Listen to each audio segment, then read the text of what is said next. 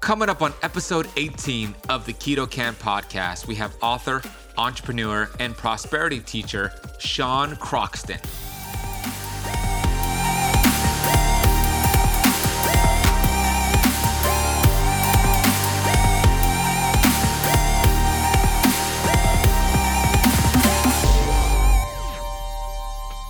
For people out there to criticize and condemn you for, trying to become somebody new, for trying to break the bonds that you have with certain beliefs and certain ideas and certain opinions that you've held subconsciously for so long. When you start to rise up, people just want to pull you down. So you have to get to the point in your life where you understand, this is my life. This is what I want to do. I can't go through the rest of my life afraid that when I do the thing that I really want to do, everybody's going to stop loving me. That's their problem. If they're going to stop loving me because I want to improve myself, that wasn't really love in the first place.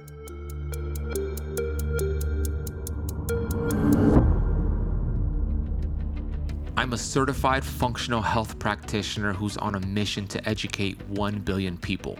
I've been obese for most of my life. From rock bottom to the top of the mountain, I am passionate about studying ancient healing strategies like fasting and the ketogenic diet and curating this information on the Keto Camp podcast. My goal is to bring you the thought leaders in this space. My name is Ben Azadi, and I want to thank you for spending part of your day with me. This episode's a very special episode because Sean is not only a good friend of mine, he's also a coach and a mentor to me. I actually reached out to him over a year ago, or about a year ago, about branding, about how to get this message about keto, fasting, and all this knowledge I've accumulated out into the world.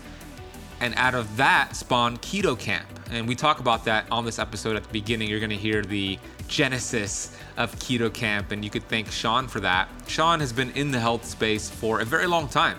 He had a top 20 podcast, you might have heard it back in the day, called Underground Wellness. He had amazing guests. He was actually one of the pioneers in the holistic health space, especially with podcasts. So he's very much entrenched in the health space, and he's very influential, and he's been influential in this health space. On this episode, we talk about his experience on the Underground Wellness Radio podcast and why he made the decision to shut that down and follow his heart, follow his burning desire to live on purpose with his purpose. So if you're somebody who is wondering, what is my calling? Why am I here on earth? And you're looking for your purpose, this is a great episode for you to listen to, and you might get inspiration from Sean's story. Sean is currently a mentor to so many people, including myself. He's a prosperity teaching. He teaches the importance about having financial literacy, having financial freedom so you could help more people and achieve more things in life. He is an amazing entrepreneur, an amazing guy. He wrote the book Dark Side of Fat Loss. It's an ebook, and he started a company called JERF, which stands for Just Eat Real Food. It's a great movement. You might have seen it on t-shirts. You might have tried his JERF bars. I'm gonna put links for his JERF bars, for his website, for everything. If you wanna get to learn more about Sean, you can learn all about him in the notes of this. So now what he's up to in this world is teaching other people how to gain more prosperity. So he's gonna talk about that. We also talk about in this episode why it's important to calm down and speed up, and how to do so, how to use your brain, how to use breathing, how to use meditation to calm down, activate your parasympathetic nervous system so you could use that to get better keto results, better fasting results. A lot of people, they are in this sympathetic state, this fight or flight state, and it's important to have a healthy balance of parasympathetic and sympathetic. So Sean talks about that. He also talks about ways for you to master your mindset, not only when it comes to earning more money, but also just having to get rid of self-limiting beliefs. We talk about a lot of cool things actually in this episode, and I'm grateful to share him with you. I'm grateful that he's on this show because he is the person who helped create Keto Camp. So without further ado, I'm going to bring him on into the show. And real quick before I do, make sure you leave a rating and a review for the Keto Camp podcast. It means so much to podcast creators. If you're getting any value from it, that would mean so much to me. And also take a screenshot of this episode on your phone and upload it to your Instagram story or your Instagram profile and tag me or Sean, and I'll make sure I reshare it so we can get some other people following you back. My Instagram handle is at TheBenazadi. So that's at TheBenazadi, and Sean's over at Sean Croxton on Instagram. So go ahead and do that. And this podcast episode is sponsored by Keto Camp Coffee. So that's Purity Coffee, my favorite keto coffee beans on planet Earth. You could get your highest antioxidant beans, no mold. It helps you get more keto results. It helps you with your brain function. And you know that it's non-toxic over at www.ketocampcoffee.com to get your bag of Purity coffee beans. So let's get into this episode with the man, Sean Croxton.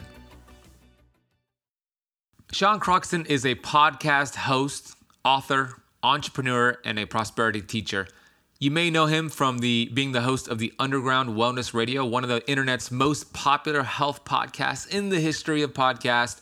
During his 7 years as the host of the Underground Wellness Podcast, he penned the still popular Dark Side of Fat Loss ebook. He started the JERF movement, Just Eat Real Food, and hosted several online summits, including the thyroid sessions, digestion sessions, and the depression sessions. But a lot has changed since then. In late 2015, Sean decided to move on from holistic health to create a new movement in the world of personal development and the science of the mind. He's now the host of the Quote of the Day Show, the #1 daily motivational podcast featuring short inspirational teachings from the best of the best speakers in the world. Sean is also the creator of the Money Mind Academy, an 8-week course that will completely change your relationship with money. Sean is also the creator of Mind Camp. You can find that channel on YouTube. If you go to YouTube and put in Mind Camp, you can learn more about it. That's camp with a K, just like Keto Camp. All right, without further ado, here is Sean Croxton. Sean Croxton, welcome to the Keto Camp podcast. Mr. Ben, thanks for having me, man. Yeah, I'm grateful to have you on here. I know that a lot of the listeners on here, they don't know this fact, but you are the mastermind, the genius behind Keto Camp. You helped me come up with the Keto Camp name. So everybody, this is the man right here, Sean Croxton. It occurred to me one day in a dream. Fast, flex, adapt, phase, or something like that. I don't know what it is. But yeah, man, I'm really, really excited about what you're doing, man. Happy to contribute to it and see it start to blow up, man. You're really crushing it and changing people's lives. Yeah, that's what it's about. And thank you. Your fingerprints are all over that. And let's talk about you. You are somebody I've looked up to for, I don't know how long now, maybe 8 or 9 years when you were running the Underground Wellness podcast. But before we even get to that point, I know you grew up in Oakland. You lived there for about 10 years. And you lived a very similar life, actually. You have a lot of similarities to me. Your mom worked 3 jobs. And you share a story about you waking up in the morning and your mom already being at work, you going to bed at night and your mom is still at work. So how was it like living in that kind of household compared to the lifestyle you're living in right now? Well, I lived in Oakland till I was 10 when my parents were together. Then at 10, we moved with my mom, my brother, and I. Moved with my mom to Alameda, which is right next door to Oakland, and dad wasn't contributing anymore. So mom had to work multiple jobs and dad left. He really didn't know where the guy was. And so it was interesting to grow up that way, to not really have that presence. And of course, there was all kind of other drama that I really don't talk about going on within the family. But, to compare it to, or to contrast it with, my life right now is really interesting. I think if I didn't have those experiences of kind of living at the poverty line, really, I probably wouldn't have the value that I have on abundance. I wouldn't have had that desire to have something better for my life. I remember, we used to eat chicken all the time. It was chicken every freaking day. And my mom would save up enough money to go get us like Dungeness crab. And we would all sit on the table or sit on the floor with newspaper all over the carpet. And we would just sit there together as a family, my brother and my mom and I, and just like throw down on some Dungeness crab. And it was just like the best day we do every few months when we had enough money for it. And, I always said to myself, one day I am going to be so prosperous that I can have crab whenever I want to have crab. You know what I'm saying? And, it was a driver for who I am now. And if it wasn't for that experience, I'm not really sure who or what I would be. For myself, I could totally relate to that because I want to repay my mom back so much, and I want to take care of her, and that motivates me so much. So when you were growing up, was that one of the the main forces that drove your motivation to be financially free? Was it your mom? She was definitely a huge influence. Her work ethic, and of course, I would love to have my mom live a better life, and I think I've contributed to that in many ways over the last several years. Again, it was just a really influential time for my life in terms of what I didn't want. You know, I just didn't want to live that way.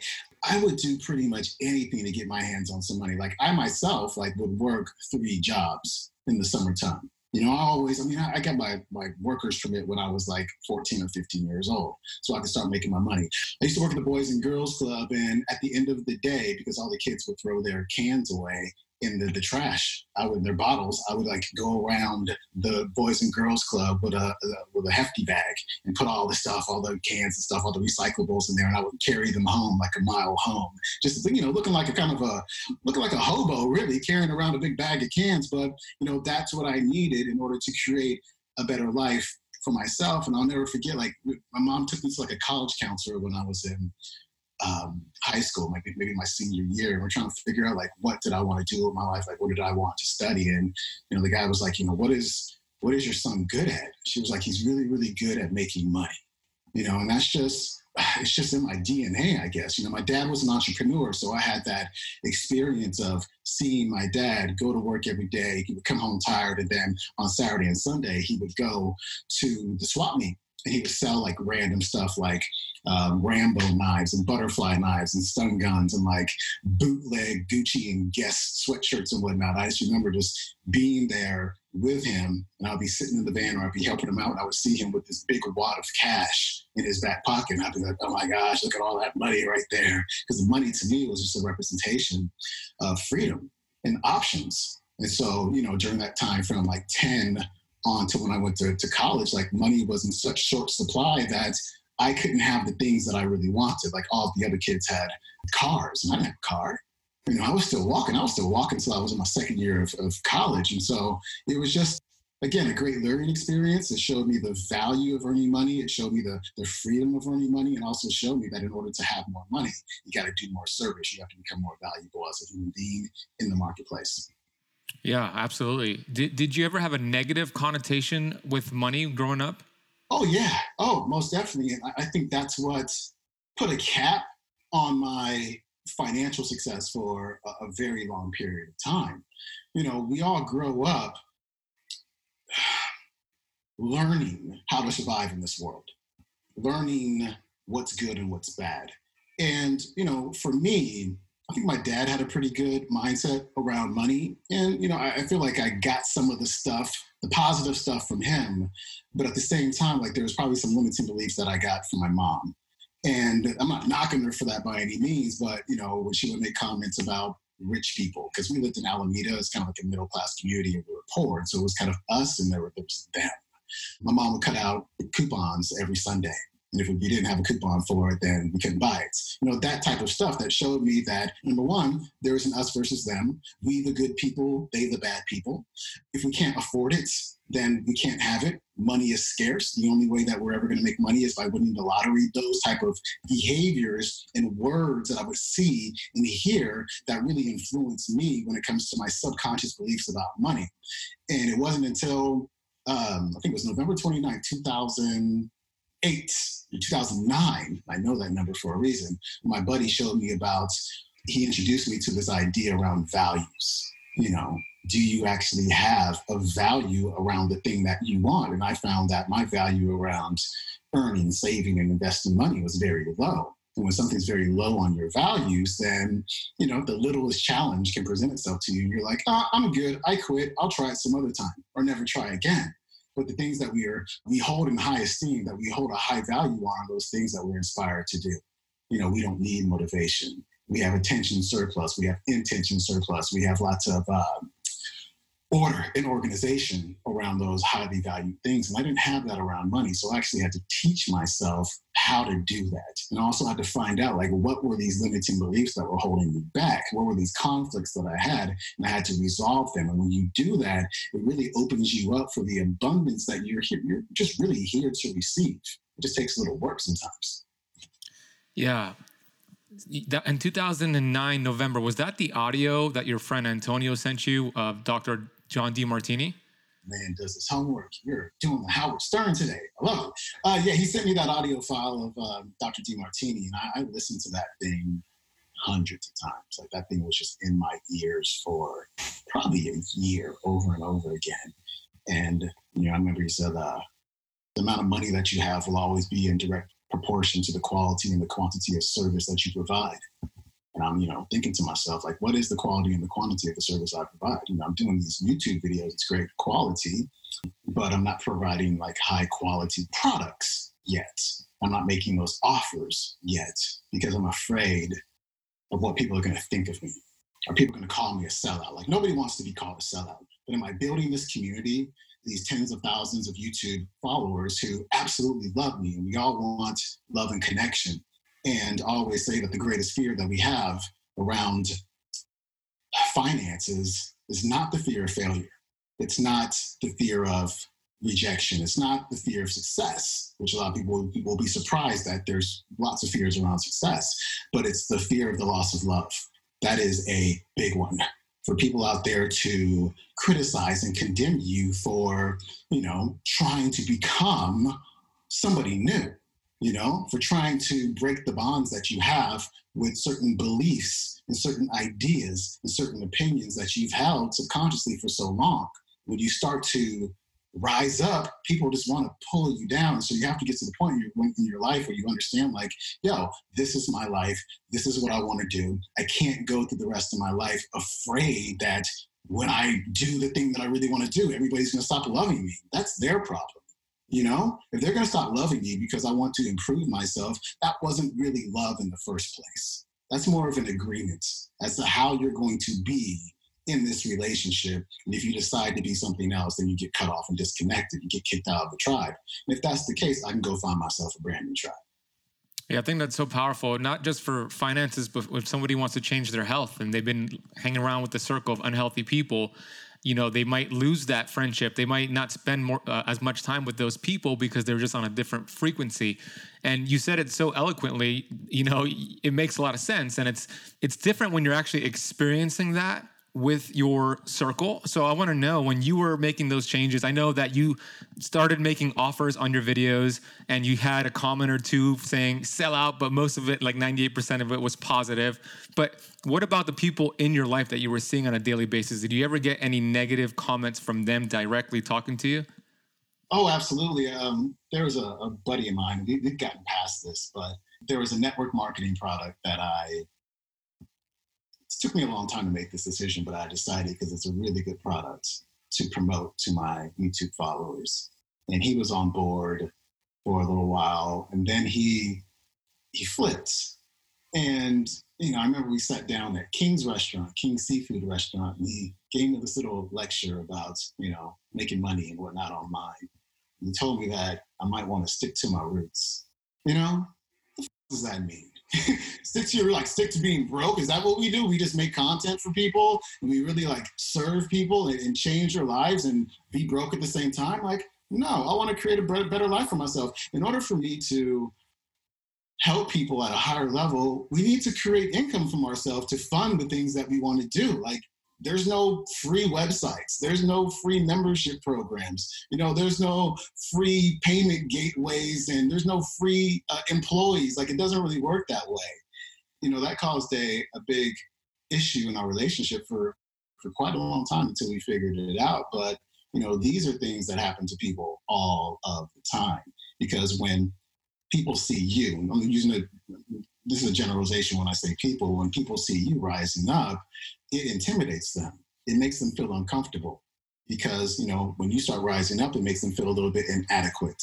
like they should be doing that, but they're scared to do it. And if they're scared to do it, that's okay. That's where they are in their journey at the moment. It's okay, but you can't continue to, take the air out of our balloons whenever people start, judging and criticizing us. Like, that's their point of view. Everybody's got a point of view. Everybody's got an opinion based on, their subconscious mind and their habits of thinking and feeling, or their experiences that they've had in their lives. And that's okay. Again, it's like your life to live. You might only have one of them, so you might as well make the most of it. But I've never, ever want to get to my deathbed one day and be like, I should have done that. But the reason I didn't do it was because such and such thought I shouldn't. Nah, dude, I'm cool. Where did that mindset come from? Was it from the books that you read? I mean, for those watching the YouTube video, Sean has a lot of books behind him, and he's a very avid reader. So where did this mindset come from? Did it just come from experiences and books, or was it a specific book? How did you get this type of conviction that you have right now? It must have come from books. I used to read Michael Jordan books. Like, if you name the Michael Jordan book prior to 1990, I read it. Like, I was a little Michael Jordan junkie. And there's just something about his work ethic. There's something about his mindset that was very inspiring to me.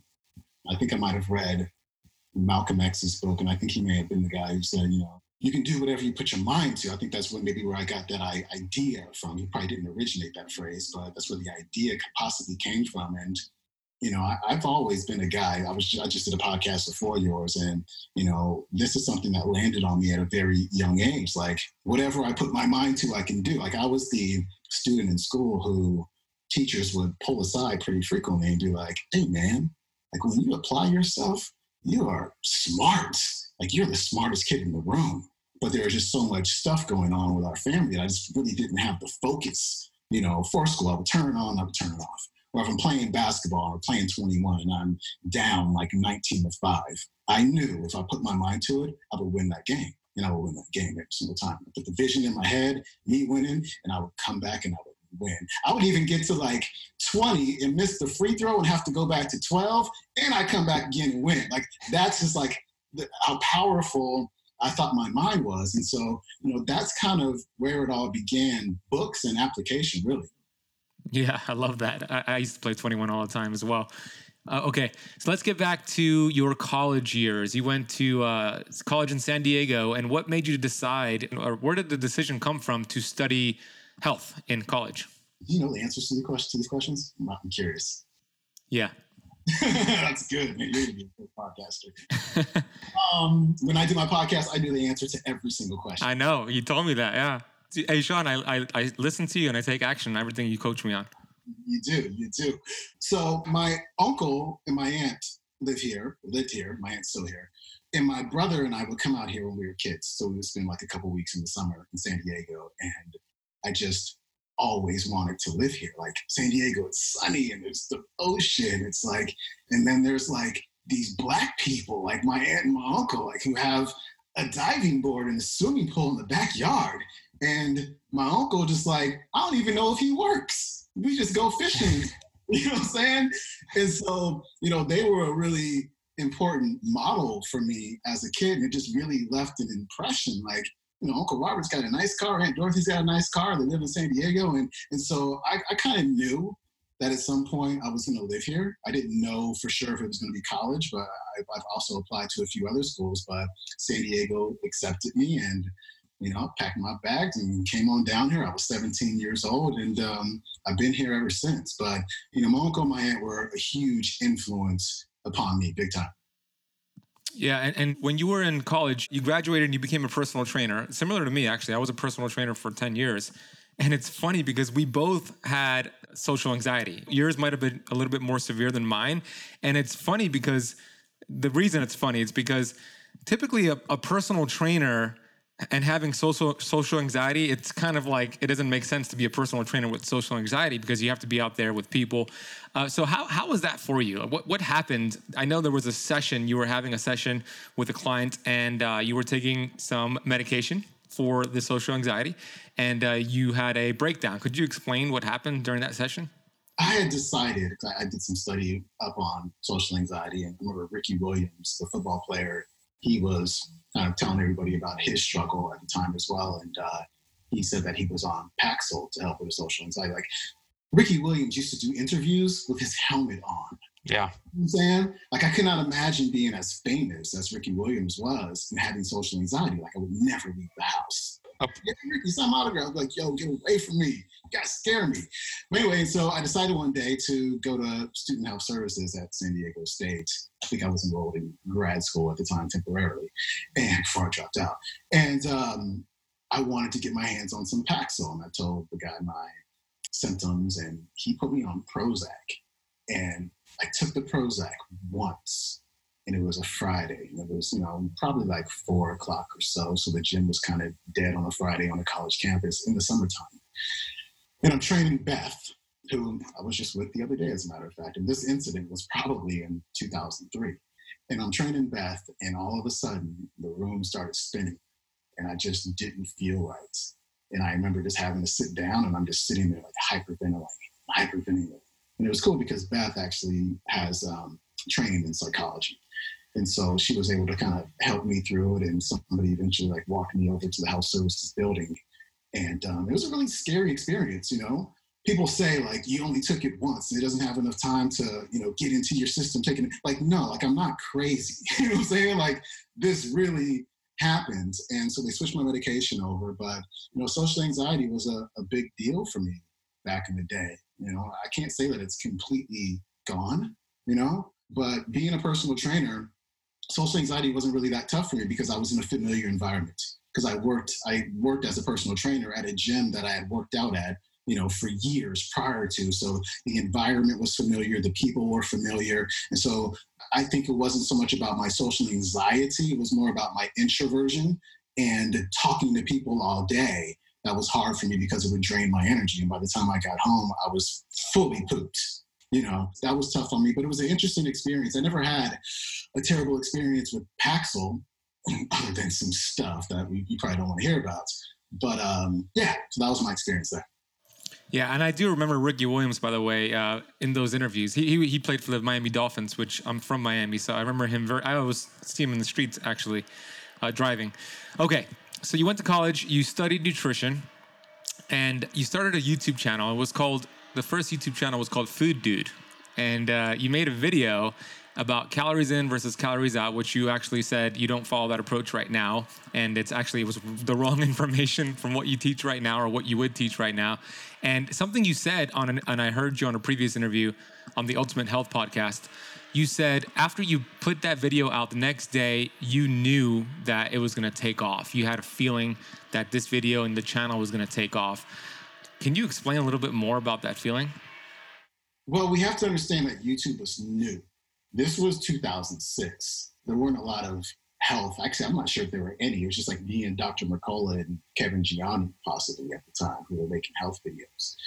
But when I woke up the next morning, I'm not sure if I woke up or I just checked the next day, I was like, holy snap, like there's comments here and there's like likes and people are subscribing.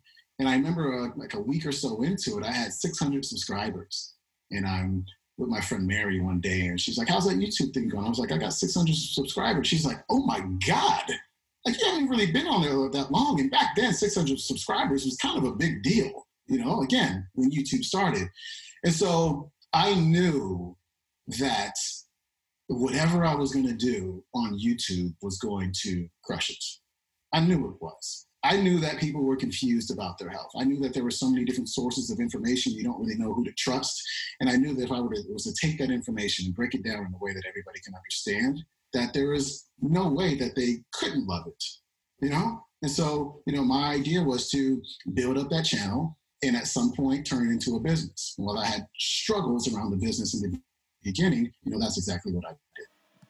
Yeah, you were one of the first YouTube channels in the health space, and you had one of the first podcasts, right? You had a top 20 podcast, which is how I discovered you, Underground Wellness. I've listened to every single episode on Underground Wellness, and I was so curious back in the day when you were releasing episode after episode, and I just absorbed it all, and I bought all of your online courses as well, and I just love that stuff. And then you made a decision during the peak, probably one of the peaks of your podcast years, to shut down the podcast. And I know that one of the reasons was because and you could correct me if I'm wrong, but you got tired of telling people what's wrong with them and you wanted to change it up and you noticed your library was changing. You had more self-development books and you didn't have the passion for it anymore. So is that an accurate assessment? I like to quote Lisa Nichols on this one. She says, passions have seasons. And, for me, that season was over. It was just done. And it was 7 years. And I think after 7 years, I think that's a pretty good time to start to look for other options. And it stopped lighting me up. I like to say, like, how many ways can I tell people to eat real food? Like, how hard does this have to be?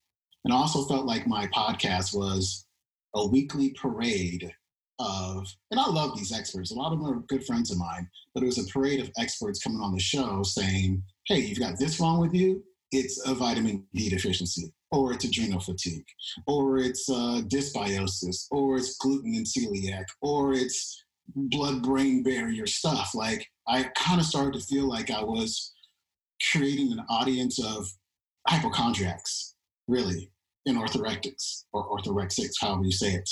And it just didn't feel good anymore. And I remember, like, books would land on my doorstep, from people who wanted to be on the show.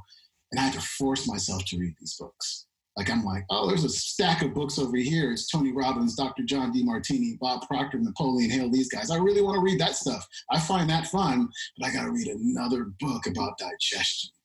I don't want to do it. And at some point I was like, you know what? I think I'm done. I'm not exactly sure what I'm going to do next, but I've got many hundreds of thousands of dollars in the bank. I've got time, and I just decided, have Reed Davis on the show. It was like the exact day. It was 7 years to the day of him being my first guest on the show. And we got it done, and that's it. I literally cried once. I think it was like after that episode, I cried.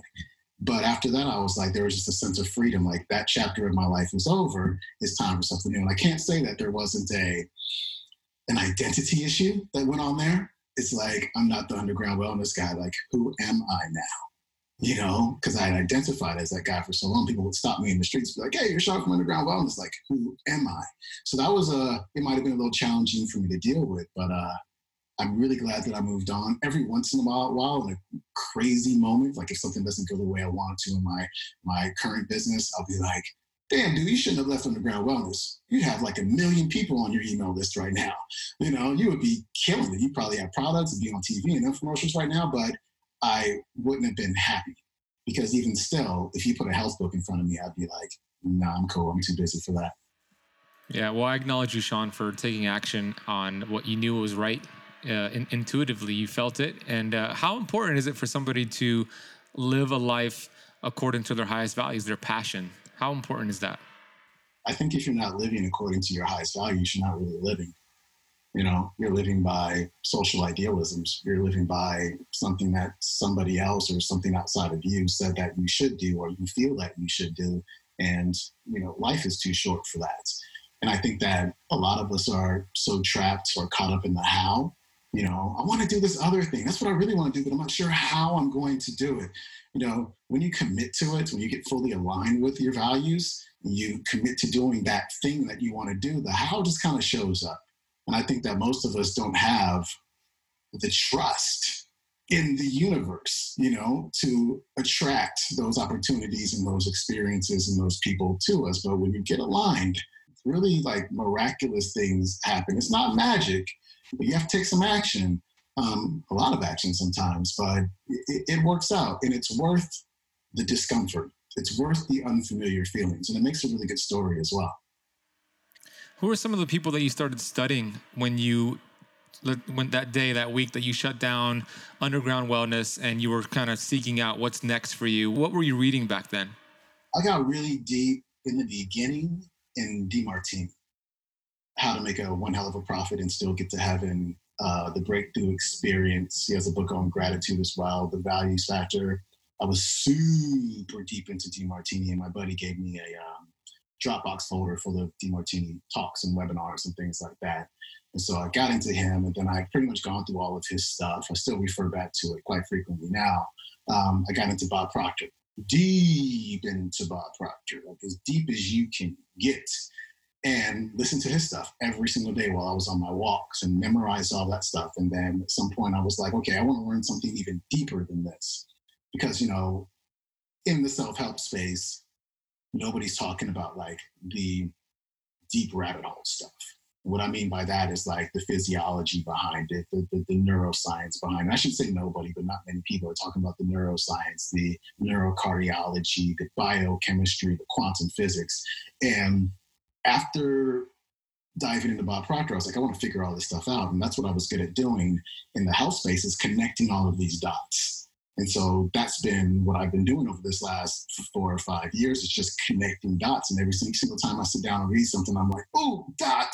And I just write it down or I put it on my board. And so just becoming more comfortable with the material. And so when I hear somebody like Bob or another guy say, you know, where your attention goes, your energy flows, I'm like, oh, you're lighting up the, you know, frontal parietal lobe of the brain. You're also activating your anterior the cortex. You know, you're firing up your intention center and your particular activating system. And like, I get it from that level now.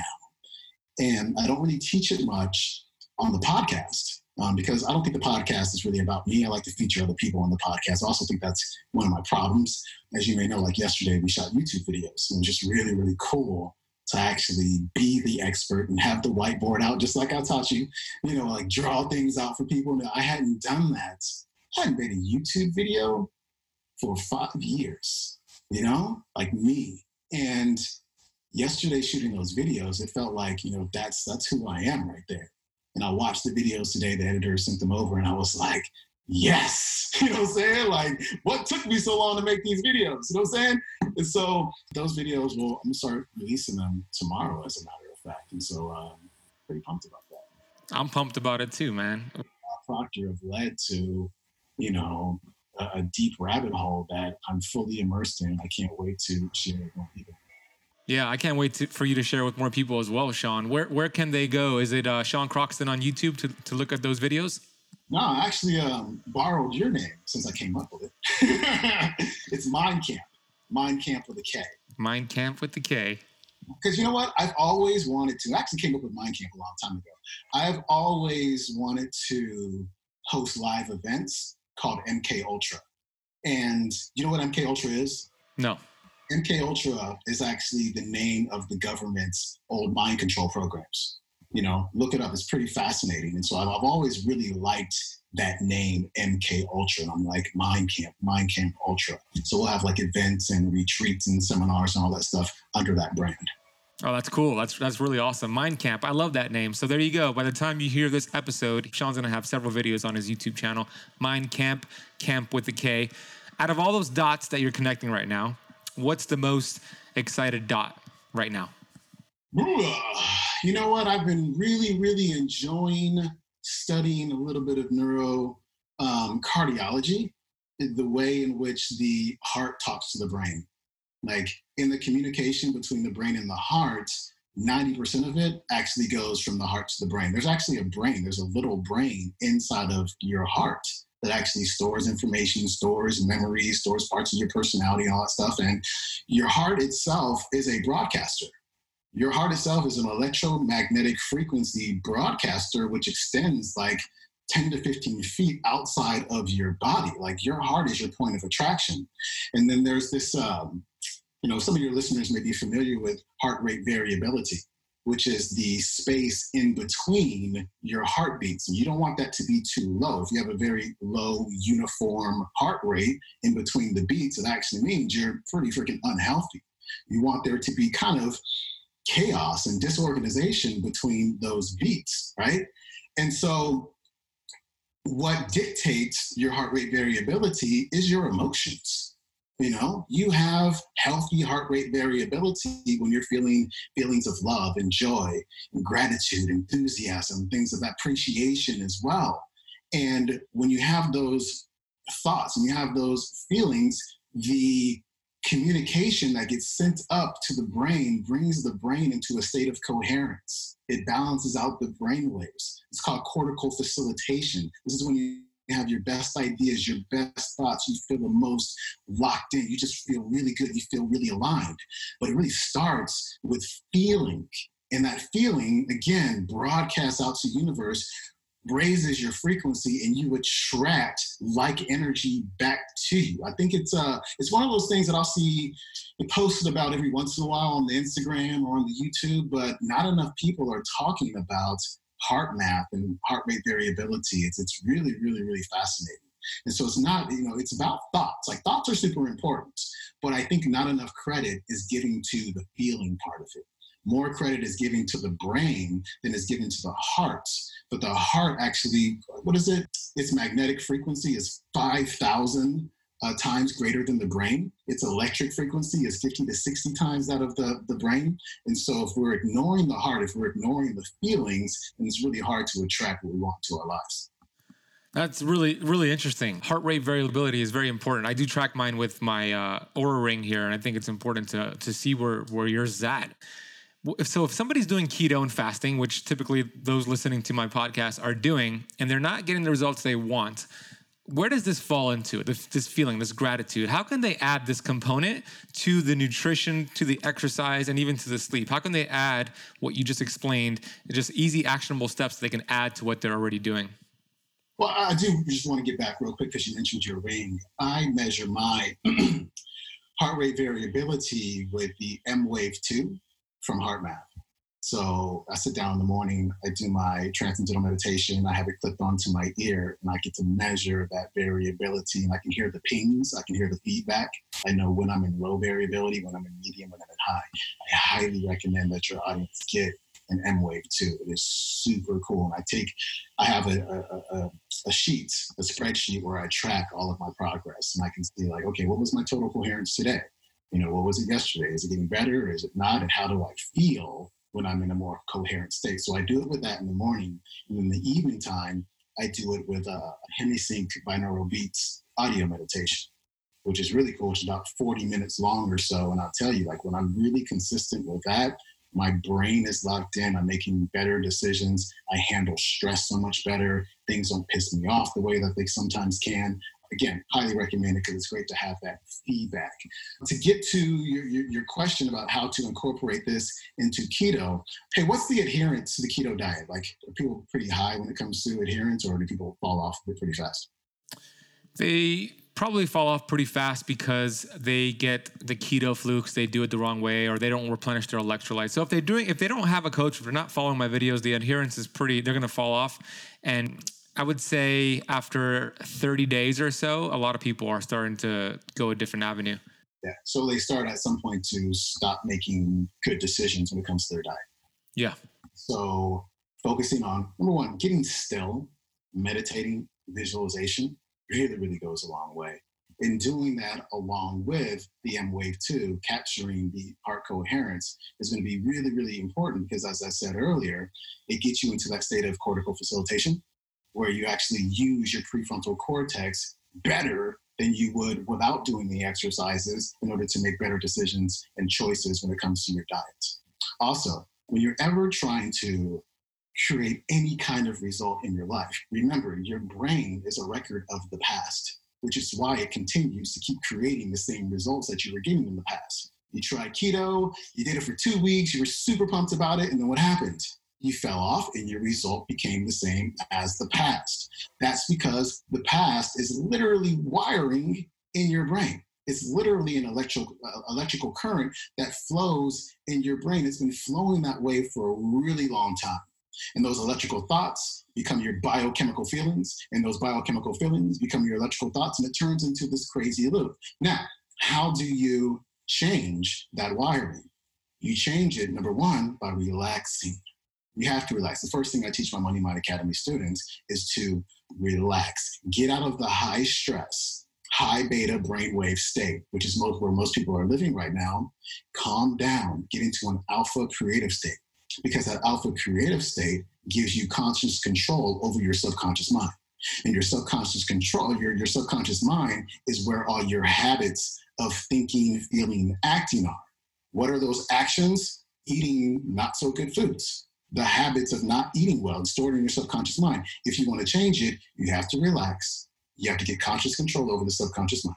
And you have to visualize. Because here's the thing about your subconscious mind.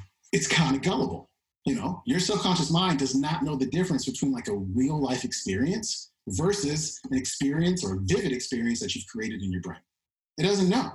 And so by having that visualized, imagined experience, really being there in your mind, sitting there for 10 to 15 minutes and creating this experience, like how is it going to feel? What is the movie scene that you're going to live when you have reached your goal of losing 20, 30, 40 pounds? When you do that, your body creates a brand new neural pathway that drops the old one. But you got to keep doing it every single day. You have to be consistent with it. And what happens is the memories that get stored in your brain from doing that actually become memories of the future, which is really cool. So your brain actually becomes the experience before you experience it in your real physical reality. How cool is that? But most people, unfortunately, don't commit to the mind part of it. They're too busy to sit down. I'll be honest, like this morning, I woke up a little bit later than usual. I usually get up at 5. Today I got up around 7. I guess I was just tired. And I was like, damn, it's 7 o'clock. I'm not sure if I have time to meditate. I was like, chill, dude. Go in your closet. So I usually meditate in my closet because that's super dark in there. And I did my 20 minutes and I was super much happier because I did that. And so, that's how you would do it. And like I said, do your meditation with the heart coherence. And, I'm sure most of your listeners are like biohackers and whatnot. It's really cool to be able to get that data. Yeah, that's awesome. Sean just broke down the science of developing a habit, and habits can be good or bad. One of my favorite quotes is, the chains of habits are too weak to be felt until they're too strong to be broken. And you just broke it down, how you can develop new habits. I'm going to put all the links in the notes of what Sean spoke about. Sean, I have 2 more questions for you before we wrap this up. What are you grateful for today? Oh my gosh, I'm grateful for so many things. I'm grateful for this interview. I'm grateful for my health, big time. Grateful for my health. I'm grateful for my health every single day. I acknowledge that. I'm 41 years old. I don't have anything wrong with my body. Like, I am good. My back doesn't hurt. My knees don't hurt. My hips don't hurt. Like, I feel really, really, really good. Just see me in the gym on the treadmill, like doing intervals. Like, it's like I'm 20 something years old. It's crazy. So I'm grateful for that every single day.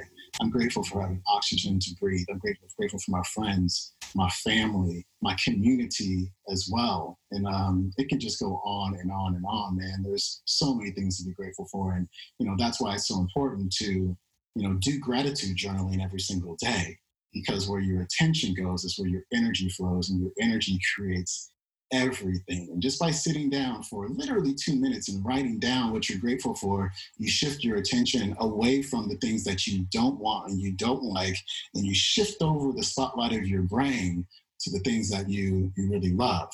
And that's huge. That's huge. That's enough to put you into a heart coherent state. And, you'll make better decisions, better choices, and better actions. Right on. I'm a big believer in staying in an attitude of gratitude. So I second that. Last question for you, Sean. What is your definition of perfect health? Ooh, oh, man.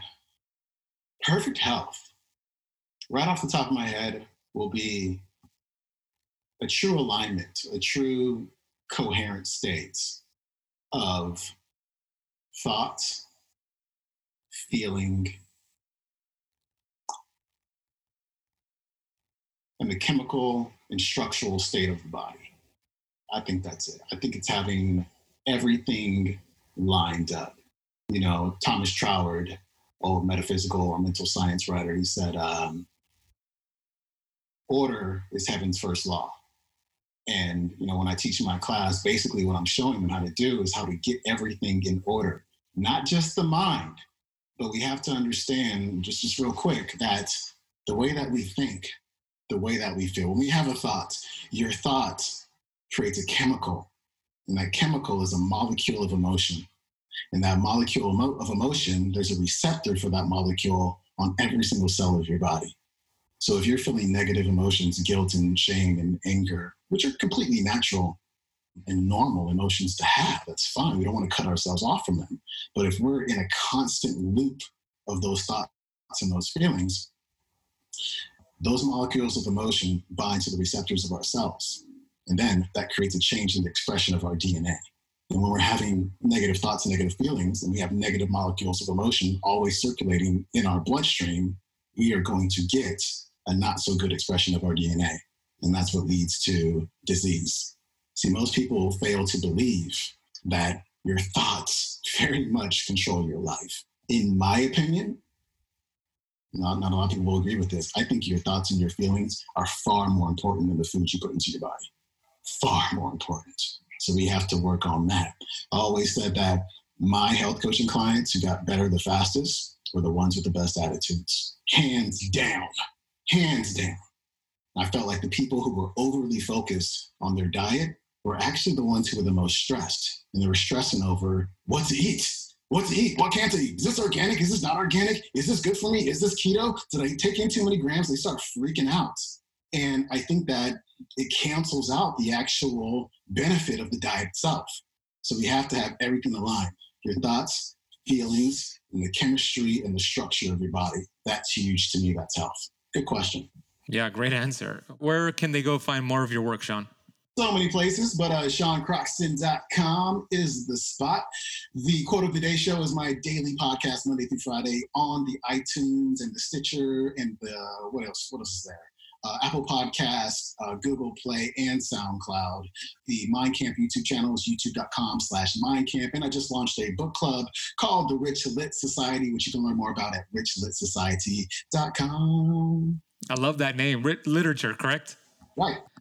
Check out Sean. Sean, I want to acknowledge you because you are not only, I consider you a good friend of mine, but you are a coach, you are a mentor, you're somebody I've been looking up to for several years. You helped me create Keto Camp, and it's helping so many lives.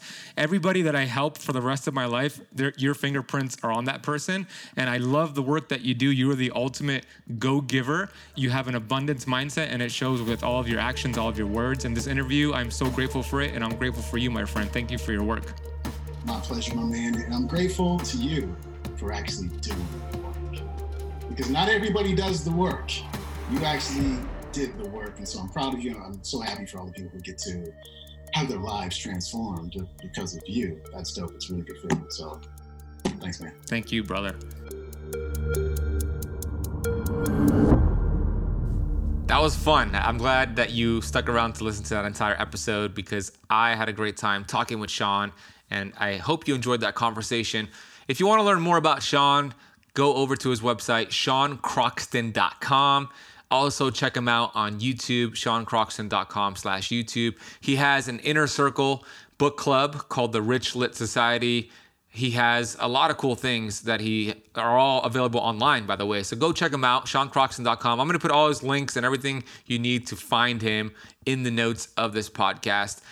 And I want to thank you for listening to this entire episode. It means so much to me that you are listening to the Keto Camp podcast because there's so many podcasts out there. So thank you so much.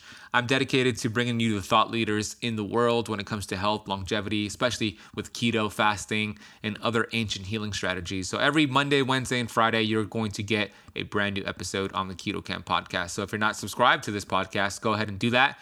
And I would really appreciate a rating and a review on iTunes. It means so much to podcast creators. So if you find any value from this show, please leave it a rating and a review.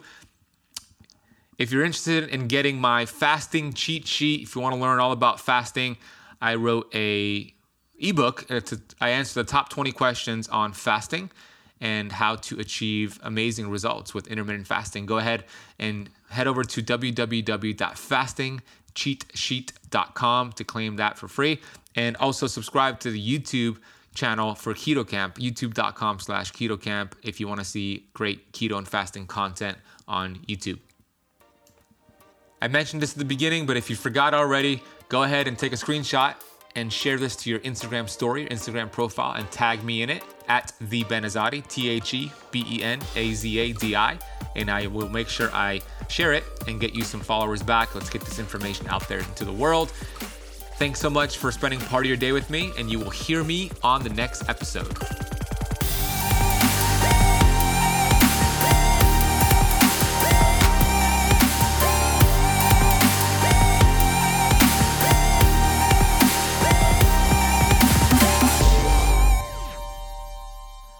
This podcast is for information purposes only. Statements and views expressed on this podcast are not medical advice. This podcast, including Benazadi, disclaims responsibility from any possible adverse effects from the use of information contained herein. Opinions of guests are their own, and this podcast does not accept responsibility of statements made by guests. This podcast does not make any representations or warranties about guest qualifications or credibility. Individuals on this podcast may have a direct or non-direct interest in products or services referred to herein. If you think you have a medical problem, consult a licensed physician.